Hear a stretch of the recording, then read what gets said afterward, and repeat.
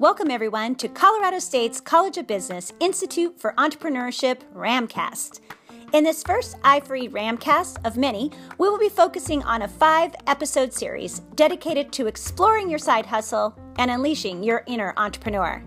During each episode, we will be interviewing guests who will help us outline key questions, processes, and resources when understanding and considering becoming an entrepreneur. Hello, everyone, and thank you for joining us today for Solopreneur Episode 3, Who is My Customer? Today, we are joined by the Institute for Entrepreneurship's Director, Scott Schrake. Scott, thank you so much for joining us today. Hey, thanks, Hope. Happy to be here.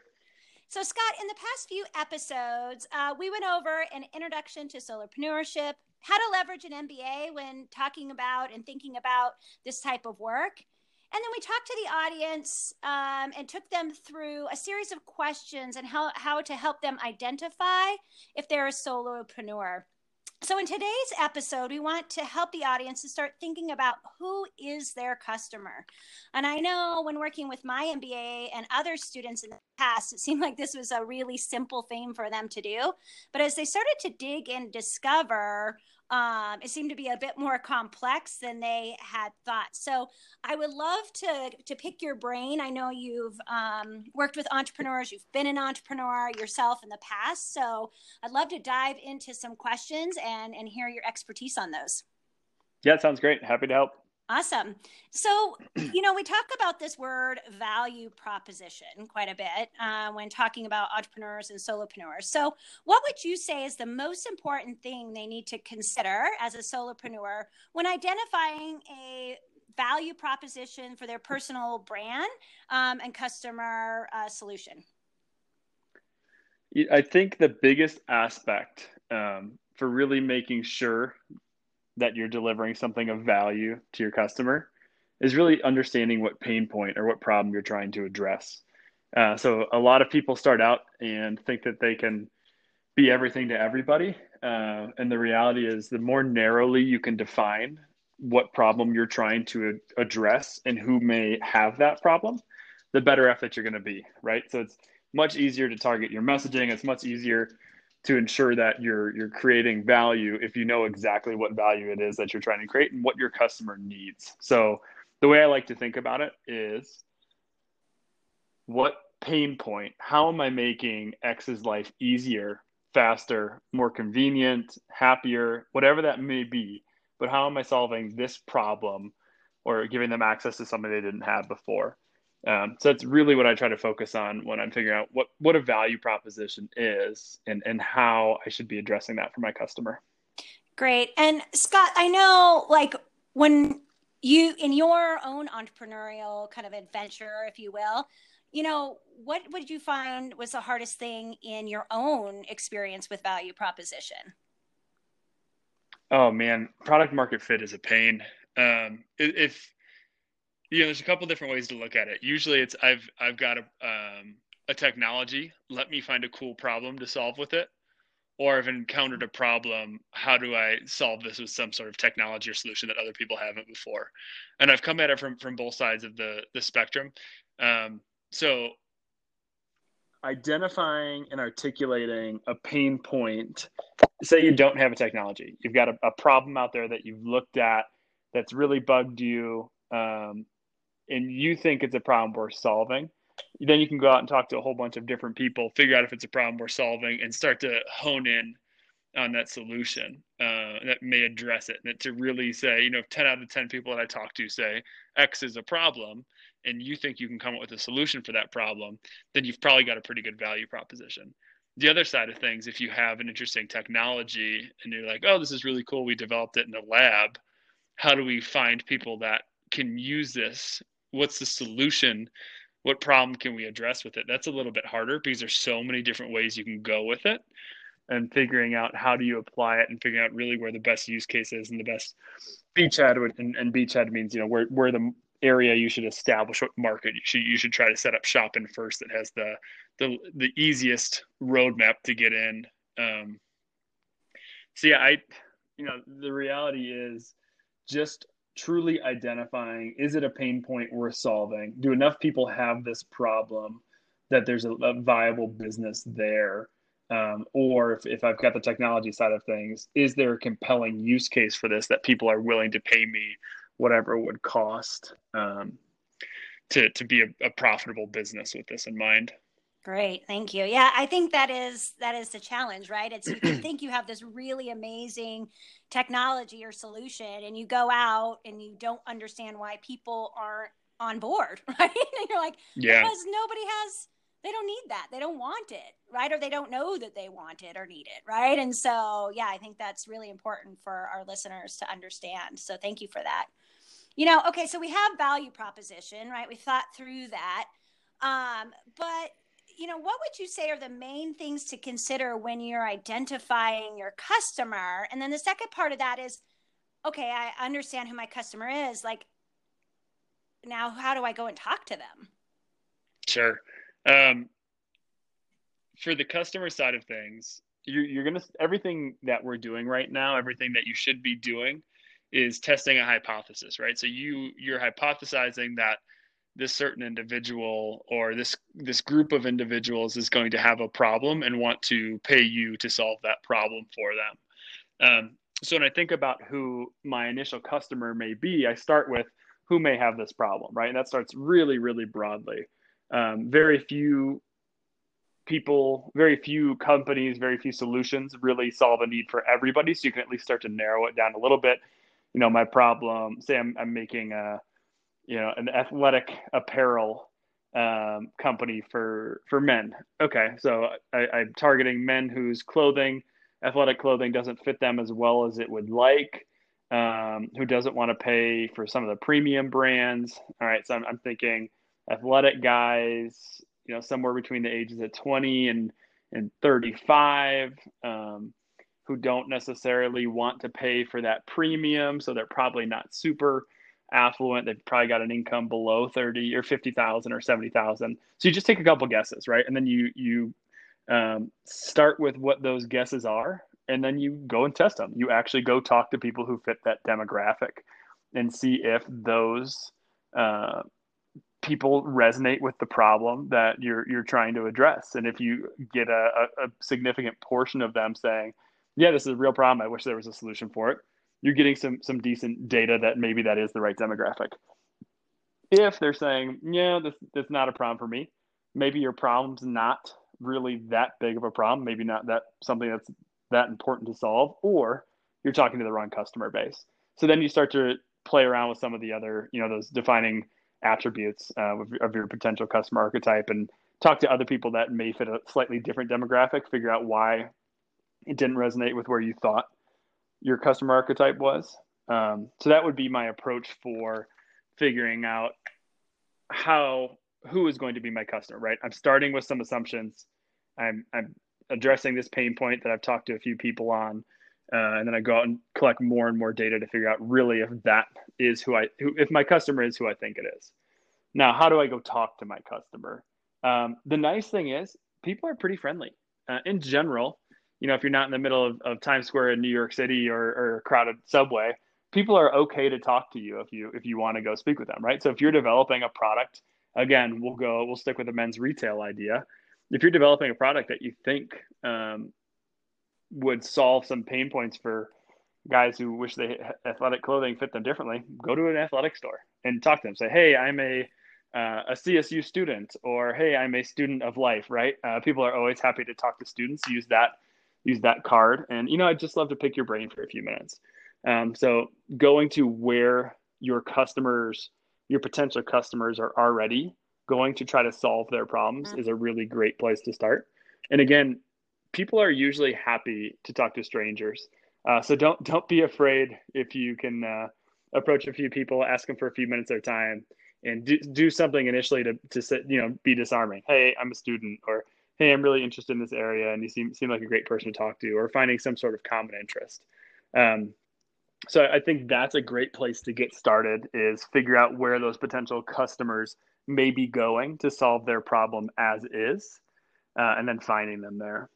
I love that. And I love the idea of kind of going up to the person and making it a friendly environment. Hey, I'm a student working on this, or I'm passionate about that, and making the other person feel more comfortable so it's not so threatening and it isn't so awkward for both people. So I think that's a great suggestion.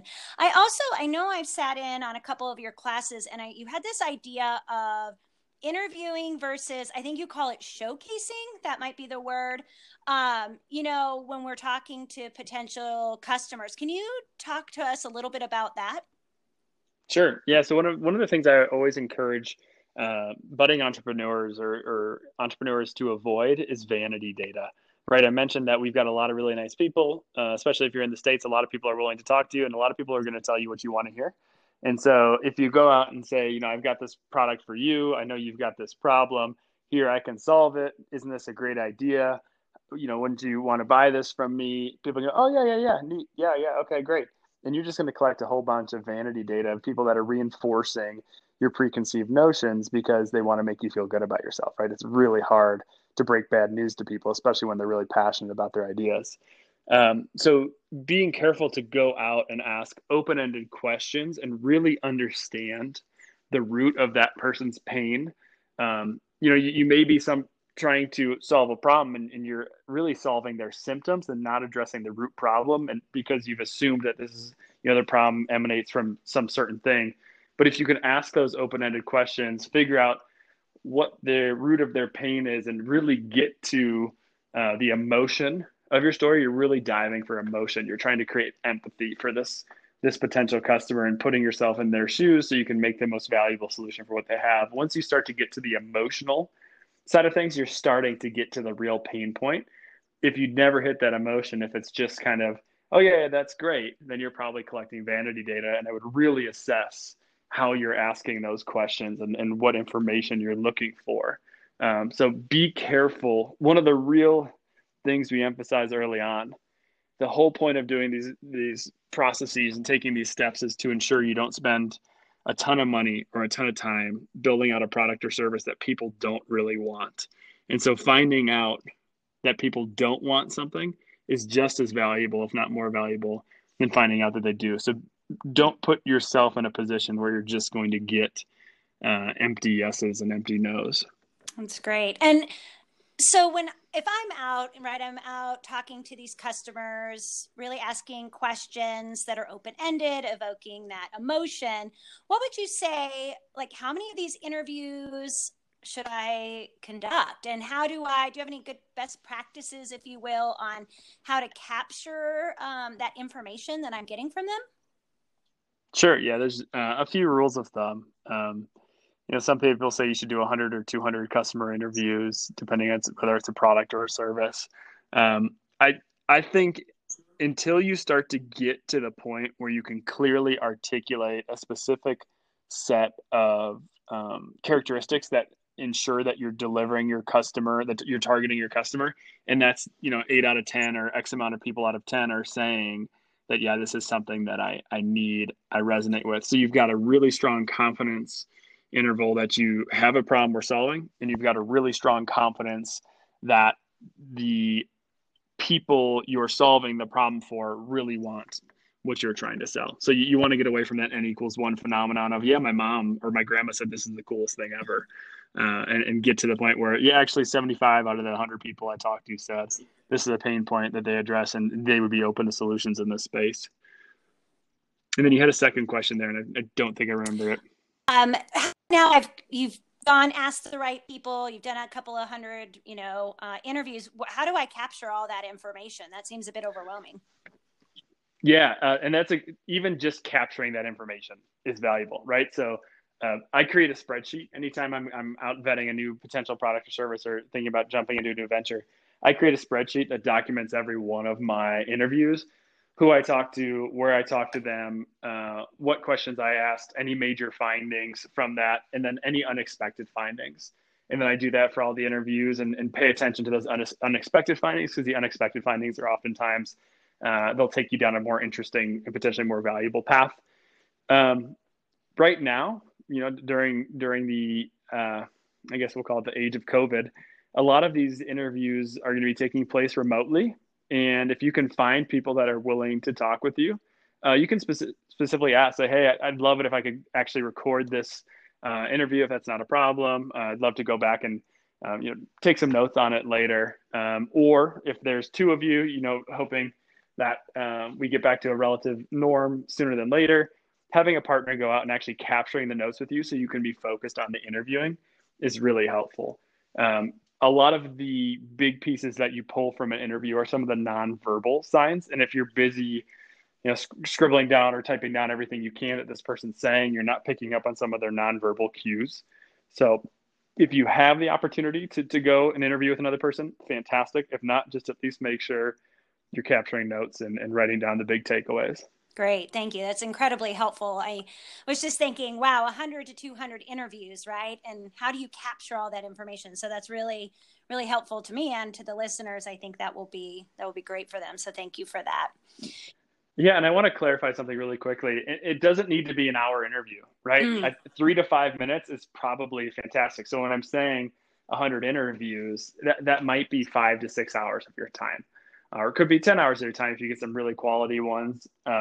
So don't be completely alarmed by, oh my God, I have to go get 100 interviews. This is going to take so long. One, it will take a little while, and that's worth it, because if you're doing this right and you're interested in it, this business could take you many, many, many years. So you might as well do it right in the first place. But two, it probably won't take as long for you to pick up on some interesting patterns as you think it will. Great. No, that's a great clarification. Thank you. Yeah. Going out hour, 2 hour, I don't think anybody really wants. It's not 60 minutes. Exactly. Although that could be fun too, but your customer might get a little bored with you. I mean, not you. Yeah, the interrogations. Oh, great. Thank you for that. Have you ever run across this idea where there are different needs for different customers or segments? And if so, is there like a framework that you use to think through that? Sure. Yeah, it happens all the time. So figuring out what your different customer archetypes are. So you may have a specific product or solution that does solve problems for multiple people across multiple segments. They're all essentially using the same product or same tool, but they're using it for different reasons, right? And so those are different customer archetypes. And I lump each one of those customer archetypes into a different basket to say, here's the pain point that I'm addressing, here's the value that I'm creating for them, and here's some of the details about their persona or their archetype. I'm a big proponent of using design thinking as a tool to address whether you're really hitting the needs and the wants of your potential customers or not. So I think design thinking gives a fantastic framework to help you work through making sure the human's at the middle of this, making sure that you're designing something that's needed, making sure you've got empathy for the people that are around it, making sure you really understand who you're developing for and why. Because some of those customers, again, they'll be using the same product, but there might be a different hook that keeps them attached to using your product or service. So really understanding the psychology behind why people are making those decisions, why your customers are trying to use X, Y, or Z to solve their problem as is. So diving into design thinking and IDEO has a lot of great tools out there to dive in for design thinking. Strategizer is another fantastic tool for looking at the customer interviewing and customer discovery side of piece and starting to think about your different customer archetypes. Great. Thank you. Yeah, I think empathy being a huge component there, right? Keeping the customer in the center as you're iterating and going through this process is incredibly important. And then really defining those archetypes, because I know I've heard you say this a few times, right? They can look different, right? And there could be several different archetypes, and who do you really want to go after and for what reasons? So I think that's great advice. So thank you for that. So I understand who my customer is, or I'm getting there. But now I need to start thinking about the resources I need in order to get going. And I know oftentimes we just think about revenue, right? I got to get this business up and going. I just have to think about revenue streams. But are there other components that our listeners should consider as they build out their business? Yeah, so I think your key resources and sort of what your competition's doing go hand in hand, right? So, um, yeah, a lot of times when I have first time entrepreneurs come to my door, they say, "I've got this amazing idea. Can you just connect me with some investors?" And once they give me money, this thing's a home run.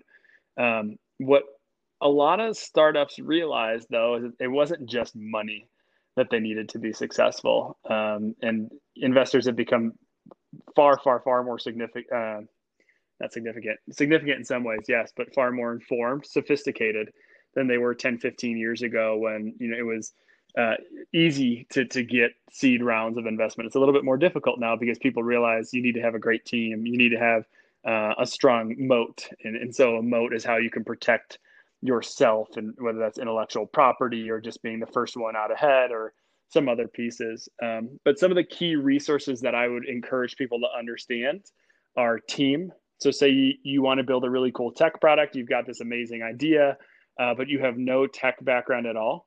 You got to figure out how you're going to get that built. And it's not as easy as just saying, "Well, yeah, I'll hire a tech guy." Well, you just said you don't have any money, and if you hire the tech guy or girl, how are you going to know the work that they're doing is quality, and what's your plan for that moving forward? So be very cognizant of where your strengths and weaknesses are, and understand that just having the competent team to execute is one of the best resources you can have. And if that comes financially, fantastic. You can also do equity based and bring in some co-founders. Um, Other resources. What's your competition doing? Did they have $20 million to get going and already are, selling across every state in the country? Can you really compete with that? What would you need to compete with that? Are those things attainable, right? Are you setting up a big manufacturing process? How do you set that up? How do you ensure quality control? How do you set up the sales teams? So, being very honest with yourself and recognizing, okay, here's the skill sets that I bring to this. What am I missing? What else do we need? And what are my competitors doing to make sure that we can get out in front of them? Um, if you're software, it's a lot easier because you're just doing a bunch of different code iterations. If you're building a hardware product or a service or a restaurant, those things could all become much more expensive much more quickly, and getting into those spaces is a lot more challenging. So I think there's a lot of different key resources that are out there: know-how, team dynamics, intellectual property. So figuring out what of those you have that's specific to you that puts you in a good place to be competitive with whatever else is out there is pretty important. And it's not just money. Yeah, I want to build off that idea that you just talked about a little bit around competitors. So I know researching competitors is really important, but sometimes that seems a little a little overwhelming. So do you have effective ways that you go about that? What variables should our listeners consider when they start to think about how to research and landscape out those competitors? Yeah, that's a great question. Your best tool is Google to start. So just Google the problem that you're trying to solve and see what comes up. No matter what you're doing, whether you think you have a competitor or not, you have one. And somehow, some way, people are solving this problem already. So figuring out how people are addressing the problem that you're trying to solve, whether it's elegant or not, that's what you can figure out. Whether it's the best solution or not, that's what you can figure out. But somehow they're meeting their needs with this, in almost 99% of cases, right? So step one, Google it, do a quick search, figure out what else is out there. Step two, go back to the beginning of this conversation and really focus in on that value proposition. So what I like to do is I create an axis with listing my value proposition on both the x-axis and the y-axis, right? So a different value proposition for both. Am I the fastest? Am I the quickest? Am I the most online? Am I the easiest? Whatever I think that I'm doing better than those competitors are. So I'll put my axes, and whether it's speed or any of those things that I listed, and I'll take anyone else that I Googled that's in that space, graph them on that set of axes for those two things that I'm talking about, those two value props that I'm hitting, and see where I really fall among the competition. So I can figure out, do I have what I think I have? Is my competition falling short the way that I think they are? And is there really a space for me in this field? Because if you graph it and it turns out that that whole set of axes is completely covered with competition, and you're not, one of the best or the most efficient on whatever your value propositions are, it may not be the best idea to go that space. But if you're seeing a big gap, right? If no one's doing this online yet, or if everyone's offering this at 10x the cost that you are, then maybe there's an opportunity for you there. I do want to caution that digital and cost aren't the only two things that you can compete on. Those aren't your only two value propositions, but map out what you think you are capable of competing on, and then graph all of your competitors on there. And then the step after that I love to do is create a business model canvas. It's a fantastic tool. Create a business model canvas for all of your competitors that you think are really in the same space as you are, and see where you think their weaknesses are to see if you, again, can compete in there. So I like to start very broad, just a Google search, then narrow it down a little bit, graph my competitors and what I think the major value prop I have is, and then take it to that final step of, I'm going to build out a business model canvas for all of my competitors, see where I compete. Can I compete on supply chain? Can I compete on marketing? Can I compete on costs? Can I compete on talent? But making sure that I have what I need to be competitive in that space. Thank you. Wow, Scott, you are an amazing asset to today's show. You're a wealth of knowledge. So we really appreciate all your time today and walking our listeners through how to really think about who their customer is, how to discover those archetypes, that competitive landscape, and those resources, not just revenue, that they need to be thinking about. So thank you so much for your time today. We really appreciate it. Yeah, thanks for having me on. We covered a lot of ground in a really short amount of time. So if there's a lot of buzzwords or jargon that are in there, don't be discouraged. You pick it up pretty quickly and just start talking with people, and sign up for some of our programs, and we'll make sure that you've got the mentorship that you need to be guided through step by step. Awesome. So thank you. Yeah, and thank you to our listeners for joining us today for another episode of Solopreneur.